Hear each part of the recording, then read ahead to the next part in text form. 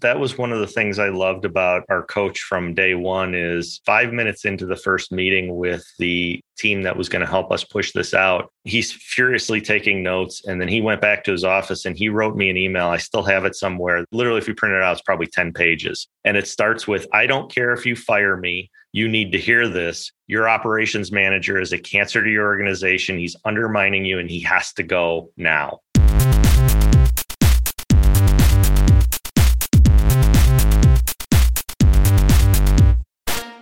Welcome to Evolved Radio, where we explore the evolution of business and technology. I'm your host, Todd Kane.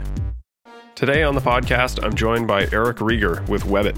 Eric has been running his MSP for 25 years and has learned many lessons through his growth. One that has had a profound impact on his business is using a system called Open Book Management. This is the practice of being highly transparent with your finances, sharing as much financial information as possible with your staff, and using it to instill a sense of ownership and awareness of the company finances. We also talk about his experience in developing an employee stock ownership program, or ESOP.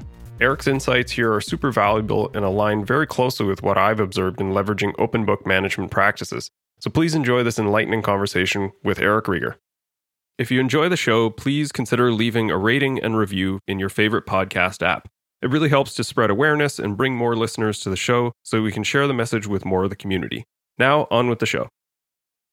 Joining me on the podcast today is Eric Rieger with Webbit IT. Welcome, Eric. Thanks, Todd. I appreciate you having me on and looking forward to the conversation today. Awesome. So a couple of things that we're going to go over largely do with finances and how finances are managed and viewed in your business. You take things a bit differently than is typical, but I hope that we can, through the course of the conversation, maybe open people's eyes and attract people to an interesting way that you guys manage your business and manage your finances. So we'll kind of tease with that. And maybe to kick us off, if you could give us perspective on the size of Webbit, the parameters of your MSP, and just start with the intro there. Sure. Well, we're in the Chicago suburbs, Naperville, Illinois, and we just celebrated 25 years in business a couple Sundays ago, which is like, 100 lifetimes in technology when you've survived that long. We're just under 30 employees. We'll probably go past 4 million in gross revenues this year. One of the differentiators we have is we have a team of software developers, a team of 5, and that's really it kind of just the clients help direct that. And I came from software before I started Webbit. I worked for a healthcare software company, so it's not foreign to me. But as we got deeper into our relationships with our clients, they started asking for things like integrations, ERP customizations. And so the former VP of the company I worked for was doing night work. It got to be too much. We brought him on, and it's grown now to quite a sizable portion of the work that we do relative to what I hear from most MSPs. Either they're outsourcing that or they're just not touching it. So it's just a core competency we were able to bring in and helps differentiate ourselves a little bit in the marketplace. Yeah, it's awesome. Helps with sort of the complete IT picture, sort of all the technology services. I think in general, I would say that's probably where the industry is trending. But I think you're right. You want to make sure that you have the core competency and you're not just sort of grabbing at straws because an opportunity presents itself either. It can be a bit of a risk too. Yeah, I think that's where especially some of the smaller ones get tripped up a bit, is rather than focusing on the core competencies and getting really good at that first, they're chasing whatever the hot buzzword is. You're probably going to see a lot of people slapping CMMC on their website now because that's the new cool kid buzzword. I'm always a big proponent of stick with what you know, get really good at it, and then figure out either a partnership or how you can develop additional competencies after that. Yeah, right on. So primary interest in our conversation was around a particular style of book management that I kind of alluded to. And you and I connected on a thread on LinkedIn talking about financial management and financial visibility to the books. And I kind of offered up that I was a fan of the book Great Game of Business by Jack Stack, which advocates open book management, meaning that there's no real secrets about the finances, P&L statements, revenue statements. Pretty much everything is shared with the staff. And to a lot of people, this is scary and somewhat revolutionary. And this was a concept that was introduced to me by a mentor in my career that I thought was really cool. Like, I get why it's scary for some, but I think it made sense to me once I read the book and sort of thought about this and definitely tried some of the practices here. And this is, again, something that you guys advocate in your business and being very transparent about the finances of your business. So you want to give us a sort of Cole's notes on your experience and maybe sort of what led you to this idea of sharing your books openly with your staff? Sure. And it's the same experience you had where a mentor shared the book with me because I had never heard of it before. Read it in a weekend, came back and said on that following Monday, this is the missing piece. We have to implement this. And, of course, his response was, oh, crap, I forgot what happens when you read books. I latched onto an idea and it did seem to me the missing piece. And I'll expand on that a little bit where you've got, most of us have like really good employees that come to work every day. They want to do a great job. And when you can connect how they do their work with the results that the customers get, and then the results our business gets, what you get is you get a better employee. You get a more educated employee who will ask better questions, help make better decisions, and create visibility maybe in areas where there weren't.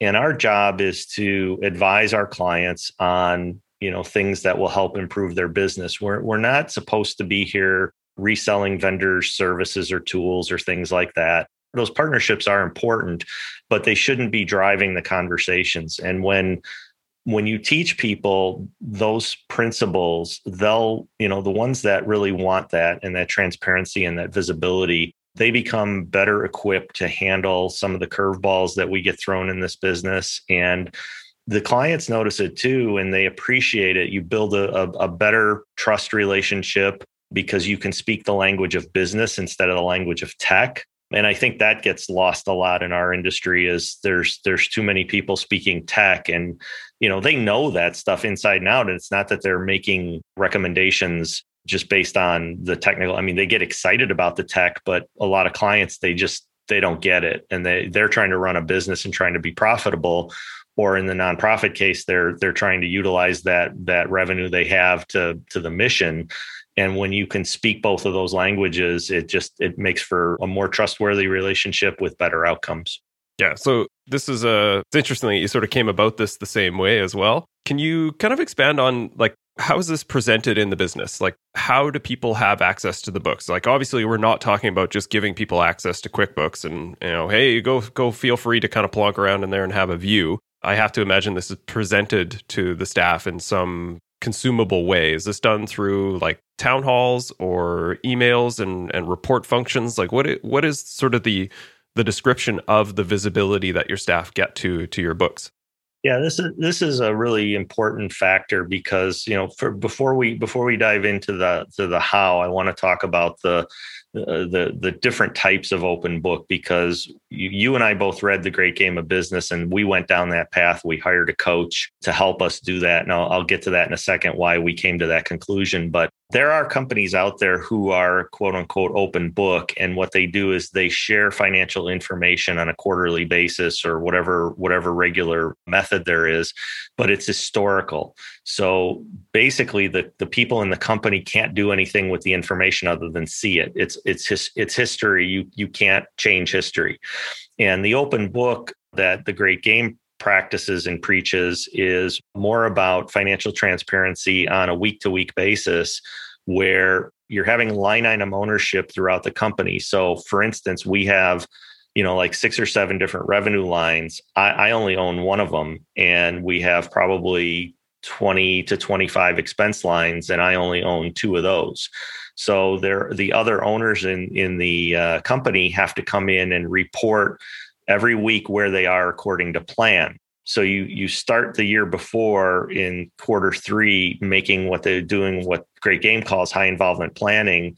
You create your business plan for the following year. We start with the revenue plan, and then we go, once the revenue plan has been voted on and approved, then we do the expense plans.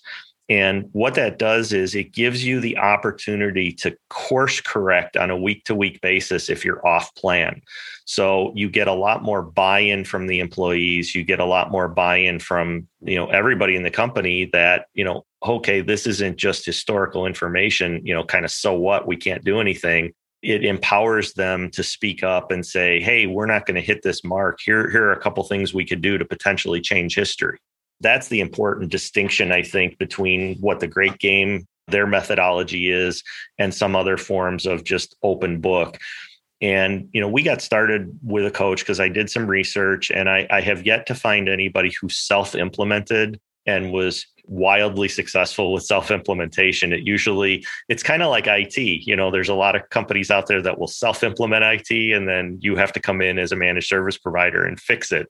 So we wanted to, kind of eat our own dog food in that regard and say, hey, we're not smart enough to do this on our own. And over the 12 weeks that the coach helped us get ready, you start with a small committee, you slowly open things up and teach them. And part of what they helped us do was create the messaging and teach the employees what they were about to see. And one of the first revelations was how an S Corp works. And, most people in our company didn't realize that Webbit doesn't pay taxes per se. It's a pass-through entity. So any profit goes into my personal tax returns. And since we happen to operate in Illinois, there's quite a large state income tax as well. So we effectively get taxed at a higher rate than a lot of other organizations or maybe C Corps. And that was eye-opening to people, because if you don't tell people how things work, they'll make their own assumptions, or they'll get their information from somewhere. And, a lot of times the belief is, wow, look at all this money. He's got to be rolling in it and we're not getting any. And once they started to see what it costs to run a business and how much we pay in salary and benefits and taxes for payroll. Now, we don't show individual salaries. That's the one thing. We roll it all up into one line item. But, as a service provider, that's the largest chunk of our expenses. And they're like, oh, okay, so you're not, taking millions of dollars home every week and, buying up islands and things like that. It really opened a lot of people's eyes. And I think they just have a new appreciation for the risk that a business owner takes, the things that go into keeping the doors open and, making sure people have safe, comfortable environments. One of the benefits of this is when the pandemic hit, because everybody could see how much cash was in the bank and that we're debt free and things like that, nobody in our company panicked about losing their job. And they were able to put their heads down and focus on helping our clients. I can't imagine what that would have been like to go through if we weren't open book. Yeah, you hit on a really important factor in this, because I think it's one of the primary points of resistance that I hear when I suggest to people that they should be more transparent with their financials, especially with management. I see, I work a lot with service managers and operations directors and sort of the operations or second person in charge of an organization. And I'm often shocked by the fact that they don't have visibility to the finances, which just makes no sense to me, that they're trying to run this business and they're effectively doing it blind without any ownership or control over the costs or the expenses, and for that, or an understanding of sort of the true picture of profitability. And I often sort of stage people into this and say, well, let's just start with percentages, because then you don't have to talk about the dollars and cents themselves, which is just sort of like a soft way to get to the same place. But I'm mystified by this in a lot of cases. And the primary point of resistance is exactly that. They say, well, it's the what ifs. IT people are great at what ifs scenarios that limit them from doing anything. They always say, what if they see, how much I make or how much somebody else makes, and they're going to get crabby and feel like they're unappreciated. And, categorically, I've never seen that be the case. The only time that that's actually been an issue is if, people find out that they're paid 30% less than the person sitting next to them doing the same job. You kind of have a good reason to be upset about that. But I agree. I think what people tend to find is that it really helps people to provide perspective and sort of a deeper appreciation for the costs and the risk of owning a business. And, I often say it's, if you want to take the risk and throw down the capital to start your own business, then you can do that. But most people won't, right? So the fact that the owner makes more than most people in the company, which isn't always true, by the way, but the fact that you make more as the owner, that just makes sense. You started the business, you carry the risk of running this business, so of course you're going to make more. And I think people are mature enough to understand that. But I find that that's such a psychological barrier for people to cross in just that appreciation. And I think it speaks to what you're saying is it helps people to be more engaged and more involved and to be able to provide an appropriate narrative for what the situation is in the company. Because the other situation that it helps defend against that I find is people will say, this person wants a raise and we really can't afford that. Well, that would be a lot easier of a conversation if they actually understood why you can't give them a raise and what the costs are, what the targets are for the company. And if I give everybody 20% increase, we'll be underwater, right? And those are those conversations that are a hell of a lot easier when people have the transparency to understand what's happening in the business. I think there's a couple things to unpack in that in terms of, the great game, the people there came and asked me kind of a pointed question, like, why do you think more people don't do this?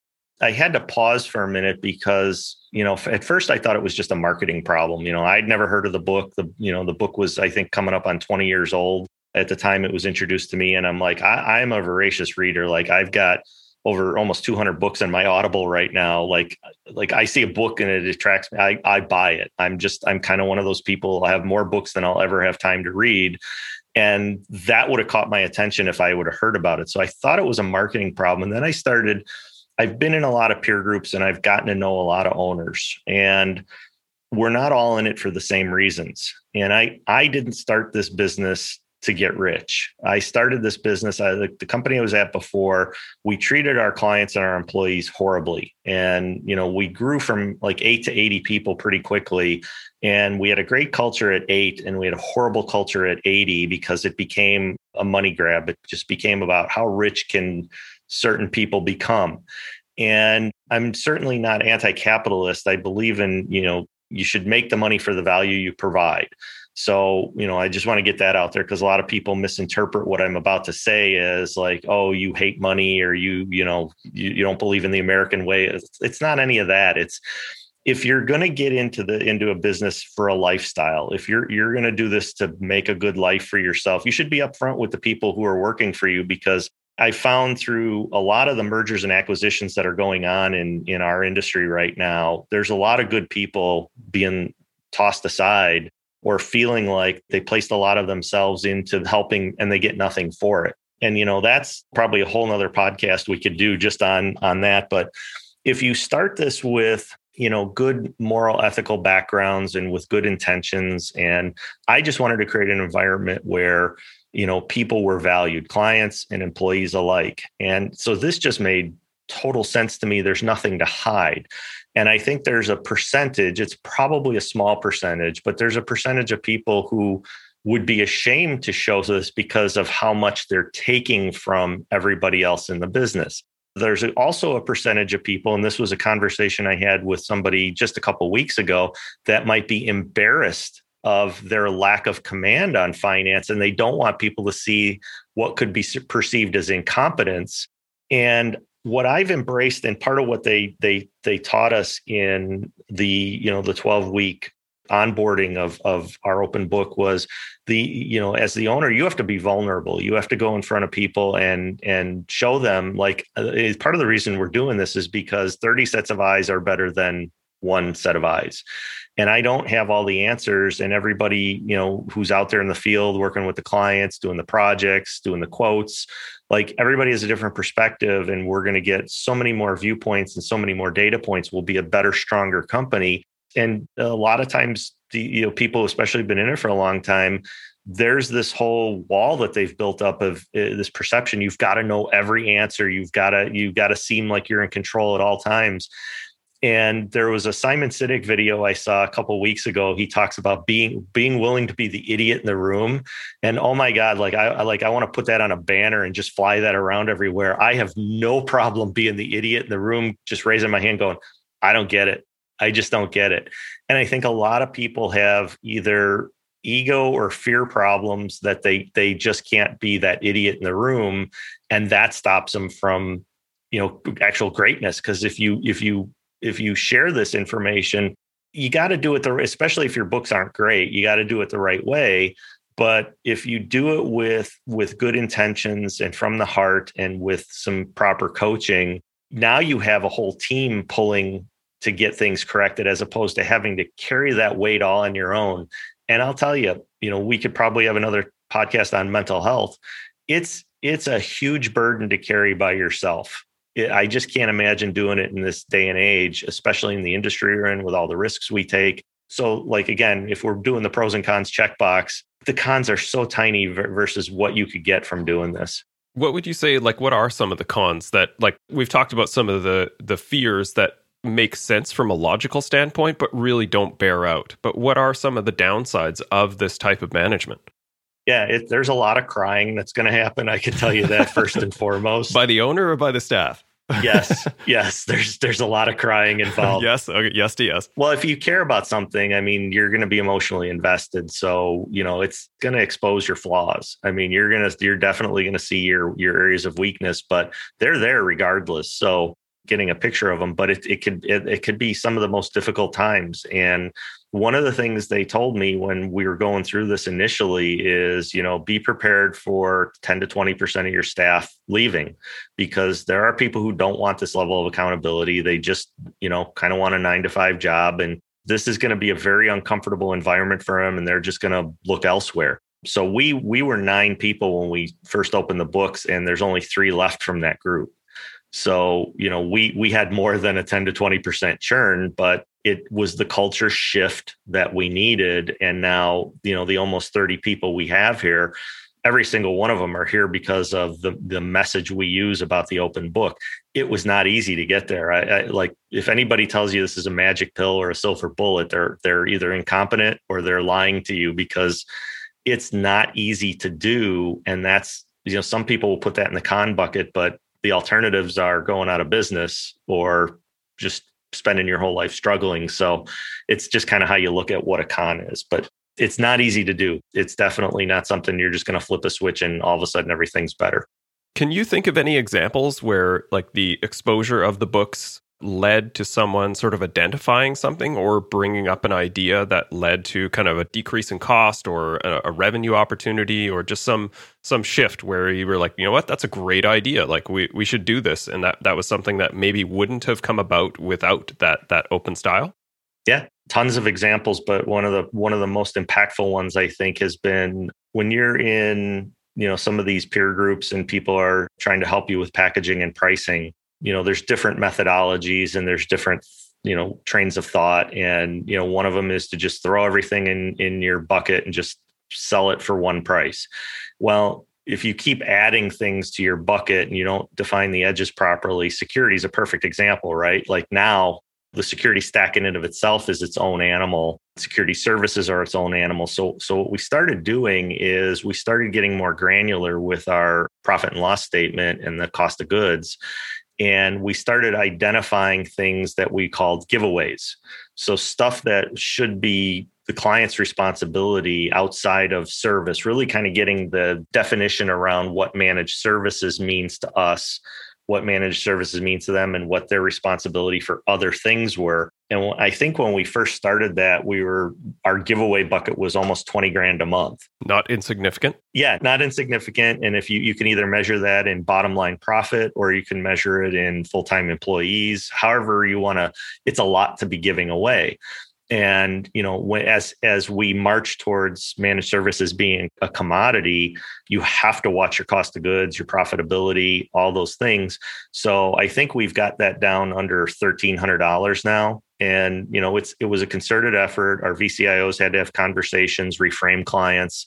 We had to sell new clients differently. But the visibility, as we went through our Friday meetings, it was just a reminder, hey, our bonus program we just have one in the company. We have no commission, anything. We all participate, myself included. We all get bonus based on the success of the company. This is money coming out of our pockets. Who wants to have the conversations? So that was probably the most impactful example I can give you. But, when everybody sees it and then it ties back to, hey, this is your money too, because here's where the bonus program is. Here's where it would be if that $20,000 was actually being paid for, because now remember, those are costs. So if you were actually selling it, say at 20%, so it's not just that money, it's 20% additional to that money that drops to the bottom line. That's a pretty big chunk every month that, could be going into people's pockets. So it drives people to action a lot quicker when they see, how much skin in the game they have. And it's not just, oh, it's Webit's problem. It's like, no, it's your problem too. can you maybe kind of describe a bit more on your incentive program? Because that's something that people ask about a lot in building incentives and those bonus programs. Like it sounds like you have a fairly, maybe not simple structure, but not really complex either, in that it's just holistic for the whole company. What does that look like for you guys? Yeah. So again, going back to the great game, one of the things you have to do every year is pick your critical number for the business. So initially, when we first started playing, net profit was our critical number, because if you're not making money, you don't have cash to run the business, the oxygen runs out, you're done, game over.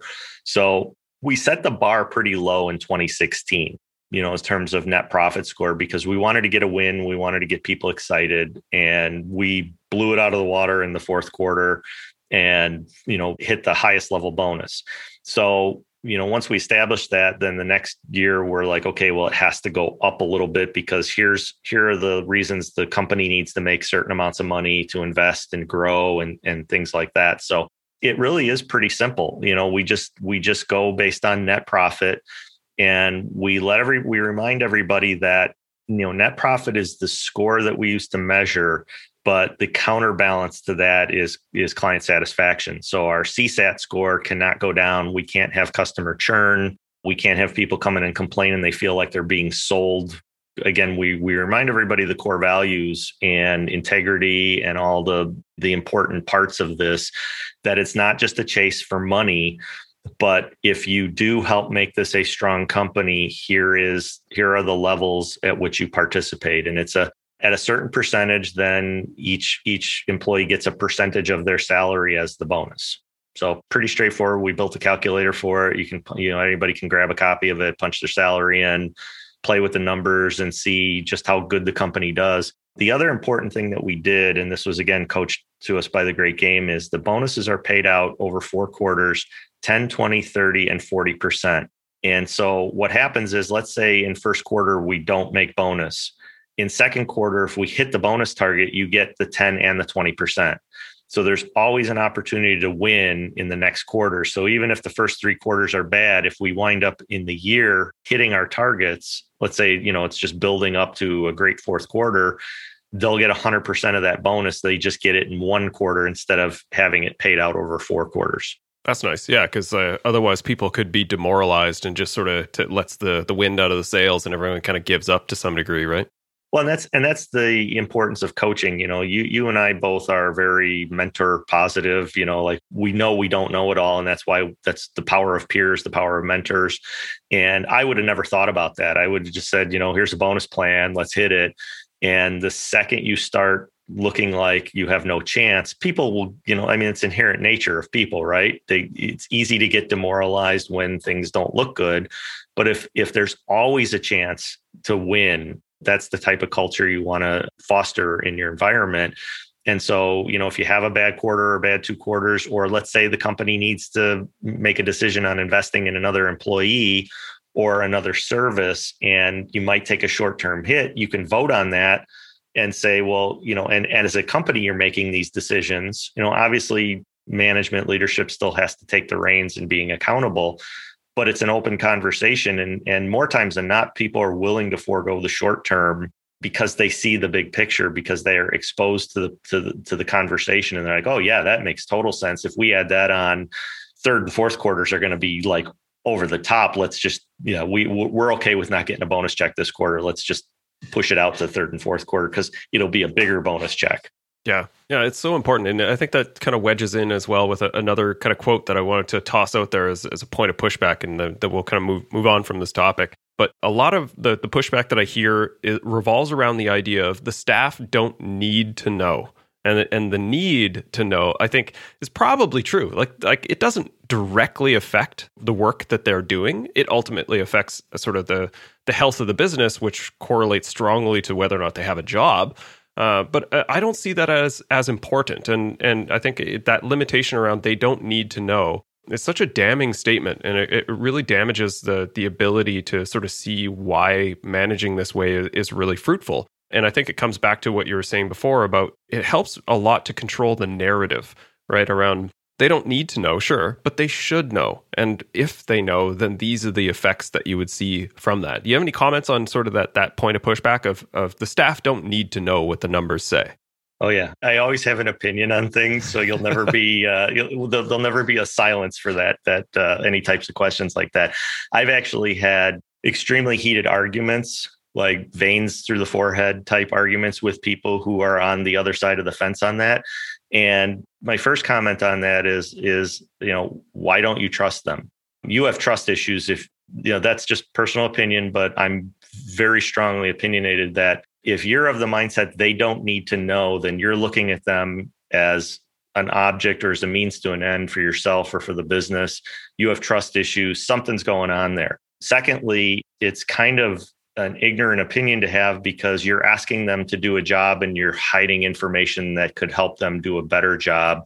It makes no sense. The argument does not hold water. And again, this goes back to core values and principles and why you started the business. There's a litany of reasons why people might feel that way. That's for them to sit and stew with their conscience on, and again, some of it's just education, right? Not everybody's a bad person. Not everybody's trying to take advantage of people. But this is sometimes an awakening call of, okay, well, you really need to do a deep think on this. Why don't you trust them with the information?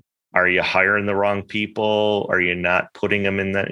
There's a whole rabbit hole we could go down there, but that's my high level opinion of it. Yeah, I'd absolutely back you on that. And I think it relates to what you said about you guys needed to do a bit of cultural house cleaning. Because as with any organization, if you don't build the culture with intention, it just becomes what it is, right? Like culture will solidify regardless of whether or not you have an intention to it.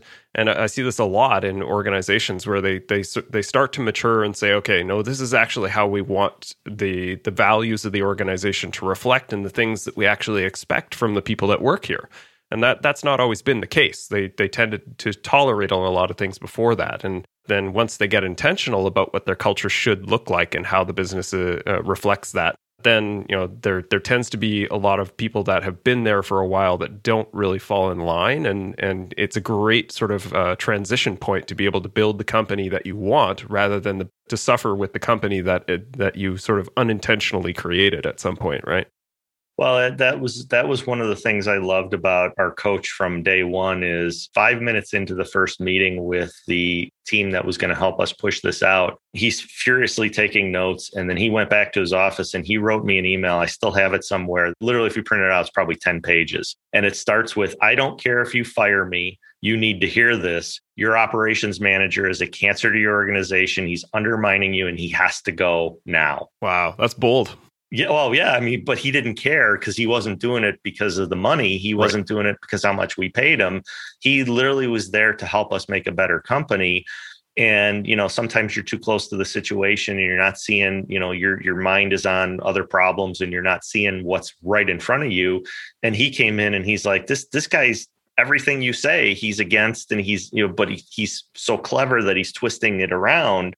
Then he started interviewing the employees and they're like, yeah, he's going around telling everybody that he should just step down as president, make me president and just go do his sales thingy. That kind of stuff was permeating into our culture. And, had we not opened the books, I guarantee you there were probably 5 or 6 extinction level events that would have taken us out had we not been open book, had we not gone on this journey. There's no way in heck we would have survived the pandemic.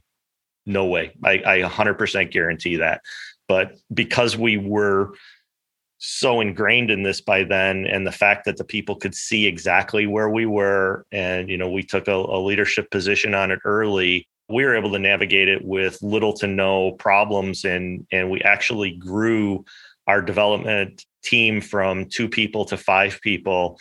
And the revenue from the development just grew like crazy. All because of opportunities created because we were open book and we had, people ready, willing, and able to take advantage of, the opportunities that presented themselves. Awesome. Another piece that we had chatted about and that I was curious is I talked to a number of organizations that have an idea to start an employee share plan, so an ESOP, and give the staff an ability to buy into the company and have some level of shared ownership. And this is a program that you guys have internally, which I thought was really fascinating because I would say 80% of the people that go down the road of ESOP give up on it. And they find that it's really cumbersome. It's fairly expensive to kind of get set in place. But I think, again, like if this is sort of the culture that you're building, the benefits of that can be really incredible.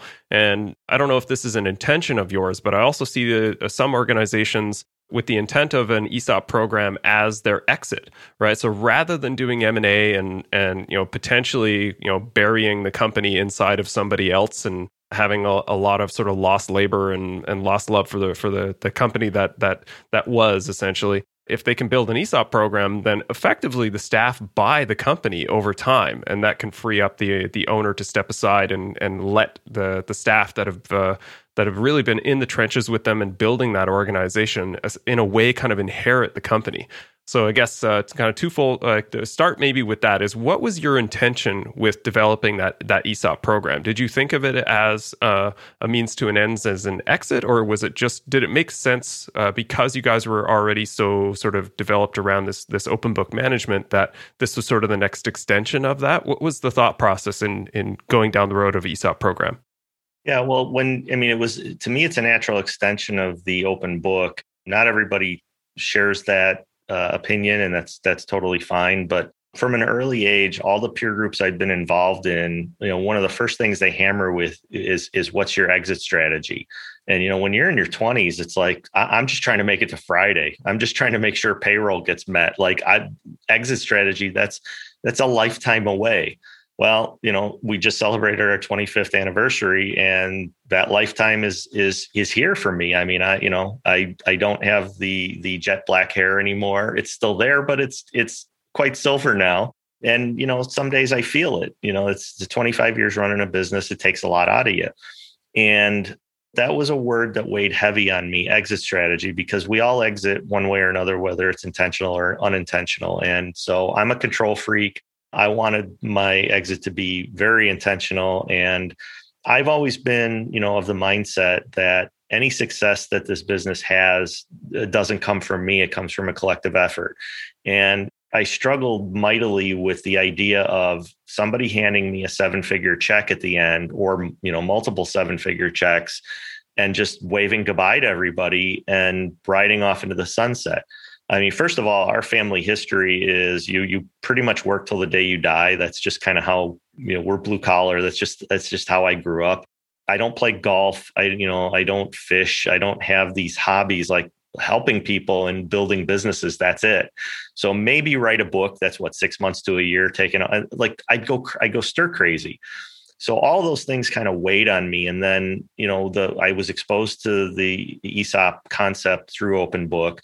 And it was just another one of those, I don't have family heirs, generations to hand the business down to. I'm like, these people are my family. That's, who better to put in charge of. So the way it's going to work for us is there's a trust that you set up, and then the shares are transferred from the trust from myself to the trust. And then the employees get shares in the trust based on criteria. I mean, there's so many different ways you can set up shares and eligibility and all this. We're still learning a lot of these nuances, which I think is why there's less than 10,000 ESOPs in the United States. Is the government hasn't really made it attractive and easy from a compliance standpoint and all the fun stuff. But there's really good ESOP advisors out there. If you get involved in the community, there's the NCEO, which is the National Center for Employee Ownership. They've got so many great resources to help connect you with these companies. I interviewed 6 or 7 of them pretty extensively until we figured out who made the most sense for us. And it's not really that big of a financial commitment when you consider, once you become an ESOP, whatever percentage ESOP you are in the United States, there's no federal tax anymore. So, if we're paying an effective 40% rate based on, the level of profit we make, the federal and state taxes here, and that goes away, the more profitable you are, the more this makes sense to do, because that's all that money just goes right back into the company. Now, you have to start planning from day one to build up a fund for when people retire and you have to pay them out. So you have to structure that carefully. So you can actually become a victim of your success. Jack Stack's company, SRC Holdings, they were a perfect example of that. He had to build $100 million war chest to pay out all these millionaires he made over the 30 years of building SRC up. It's a huge success story. But if you don't do it right, if you don't have somebody advising you, and again, people try to self-implement. It's like your brother trying to do IT. He's a plumber. He knows how to put wires together, or pipe together. It's a network. How hard could it be? If you don't think these things through, you could wind up 10 years down the road with, some of your older people wanting to retire or leave the company. And now all of a sudden you got all these payouts. If you didn't structure it right, all of a sudden you could have a cash crunch and boom, you're out of business, even though you're successful. So, that all played into my decision, but, you just ask around now. I had this conversation with one of my mentors last week, and all the M&A activity that's happening in our industry right now. And he has yet to see one successfully integrate cultures. And because a lot of the M&A is driven by venture capital and private equity right now, it is what it is. I'm not going to take a side of the fence there. It is what it is. People made their decisions. They're selling their companies. And a lot of unhappy, our last 3 employees came from companies that were acquired by the bigger, now they're part of 200-300 person companies. Culture's been destroyed and they're just not going to take it. And if you look around, you can Google real quick, the mass exodus of 2021, there's predictions out there that up to 40% of the workers in the United States will be changing jobs this year. 4 million quit in April.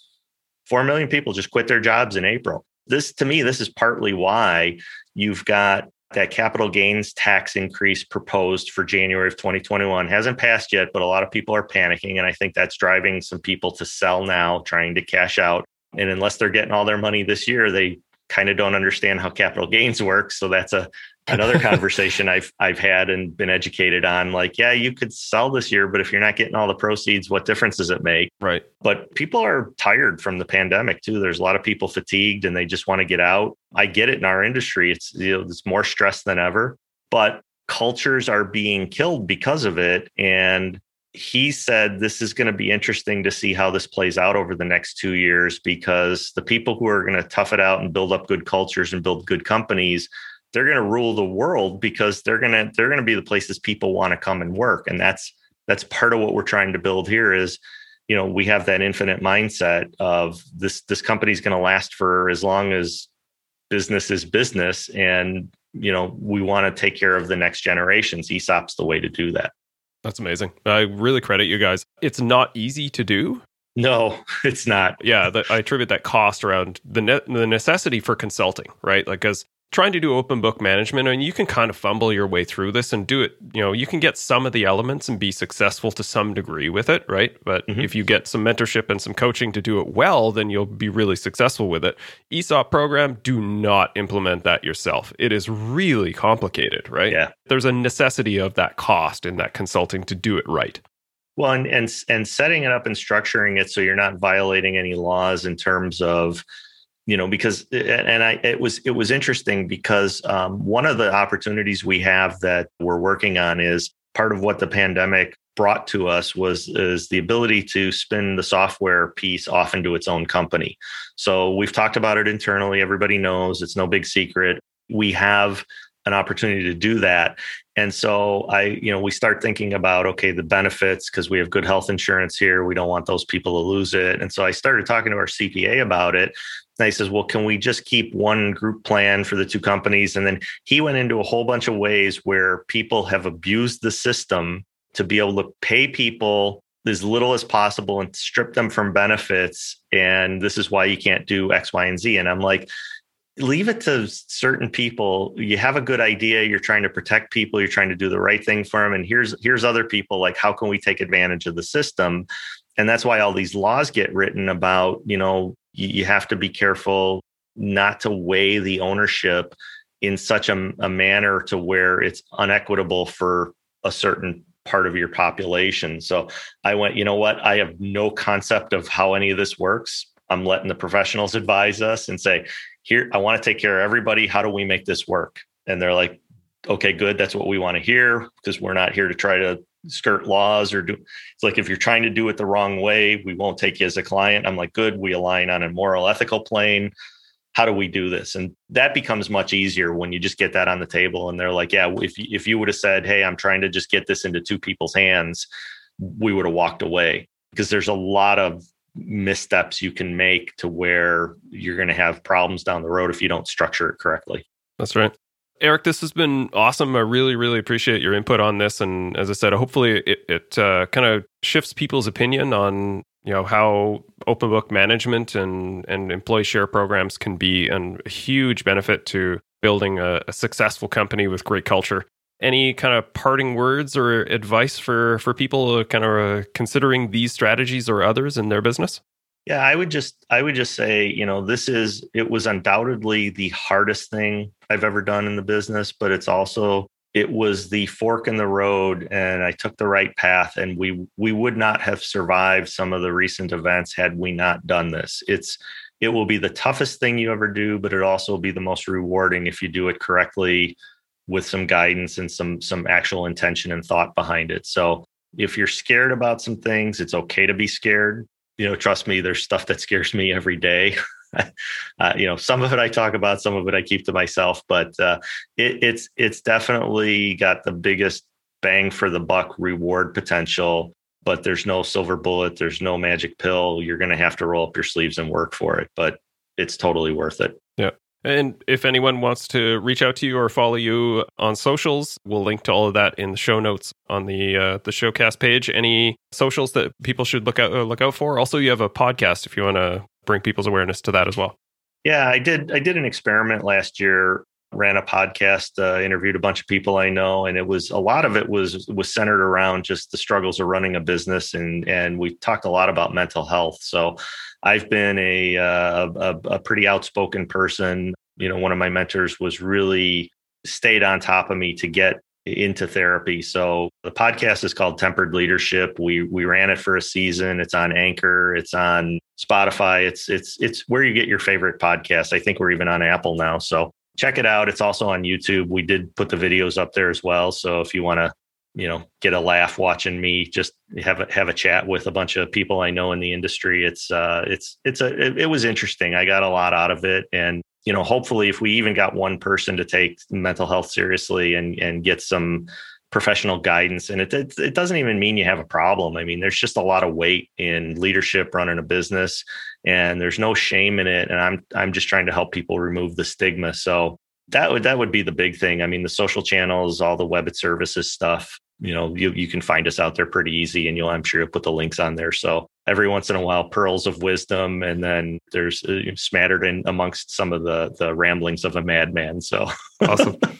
This is great. Really appreciate it, Eric, and all the best. Really appreciate advocating for mental health and for us in the channel, and the work you're doing to build cultures in other organizations through these types of approaches. I appreciate it, Todd. And right back at you. Thanks for doing this and spreading the awareness. I think the world needs more people like you. Perfect. Thank you. All right. You're welcome.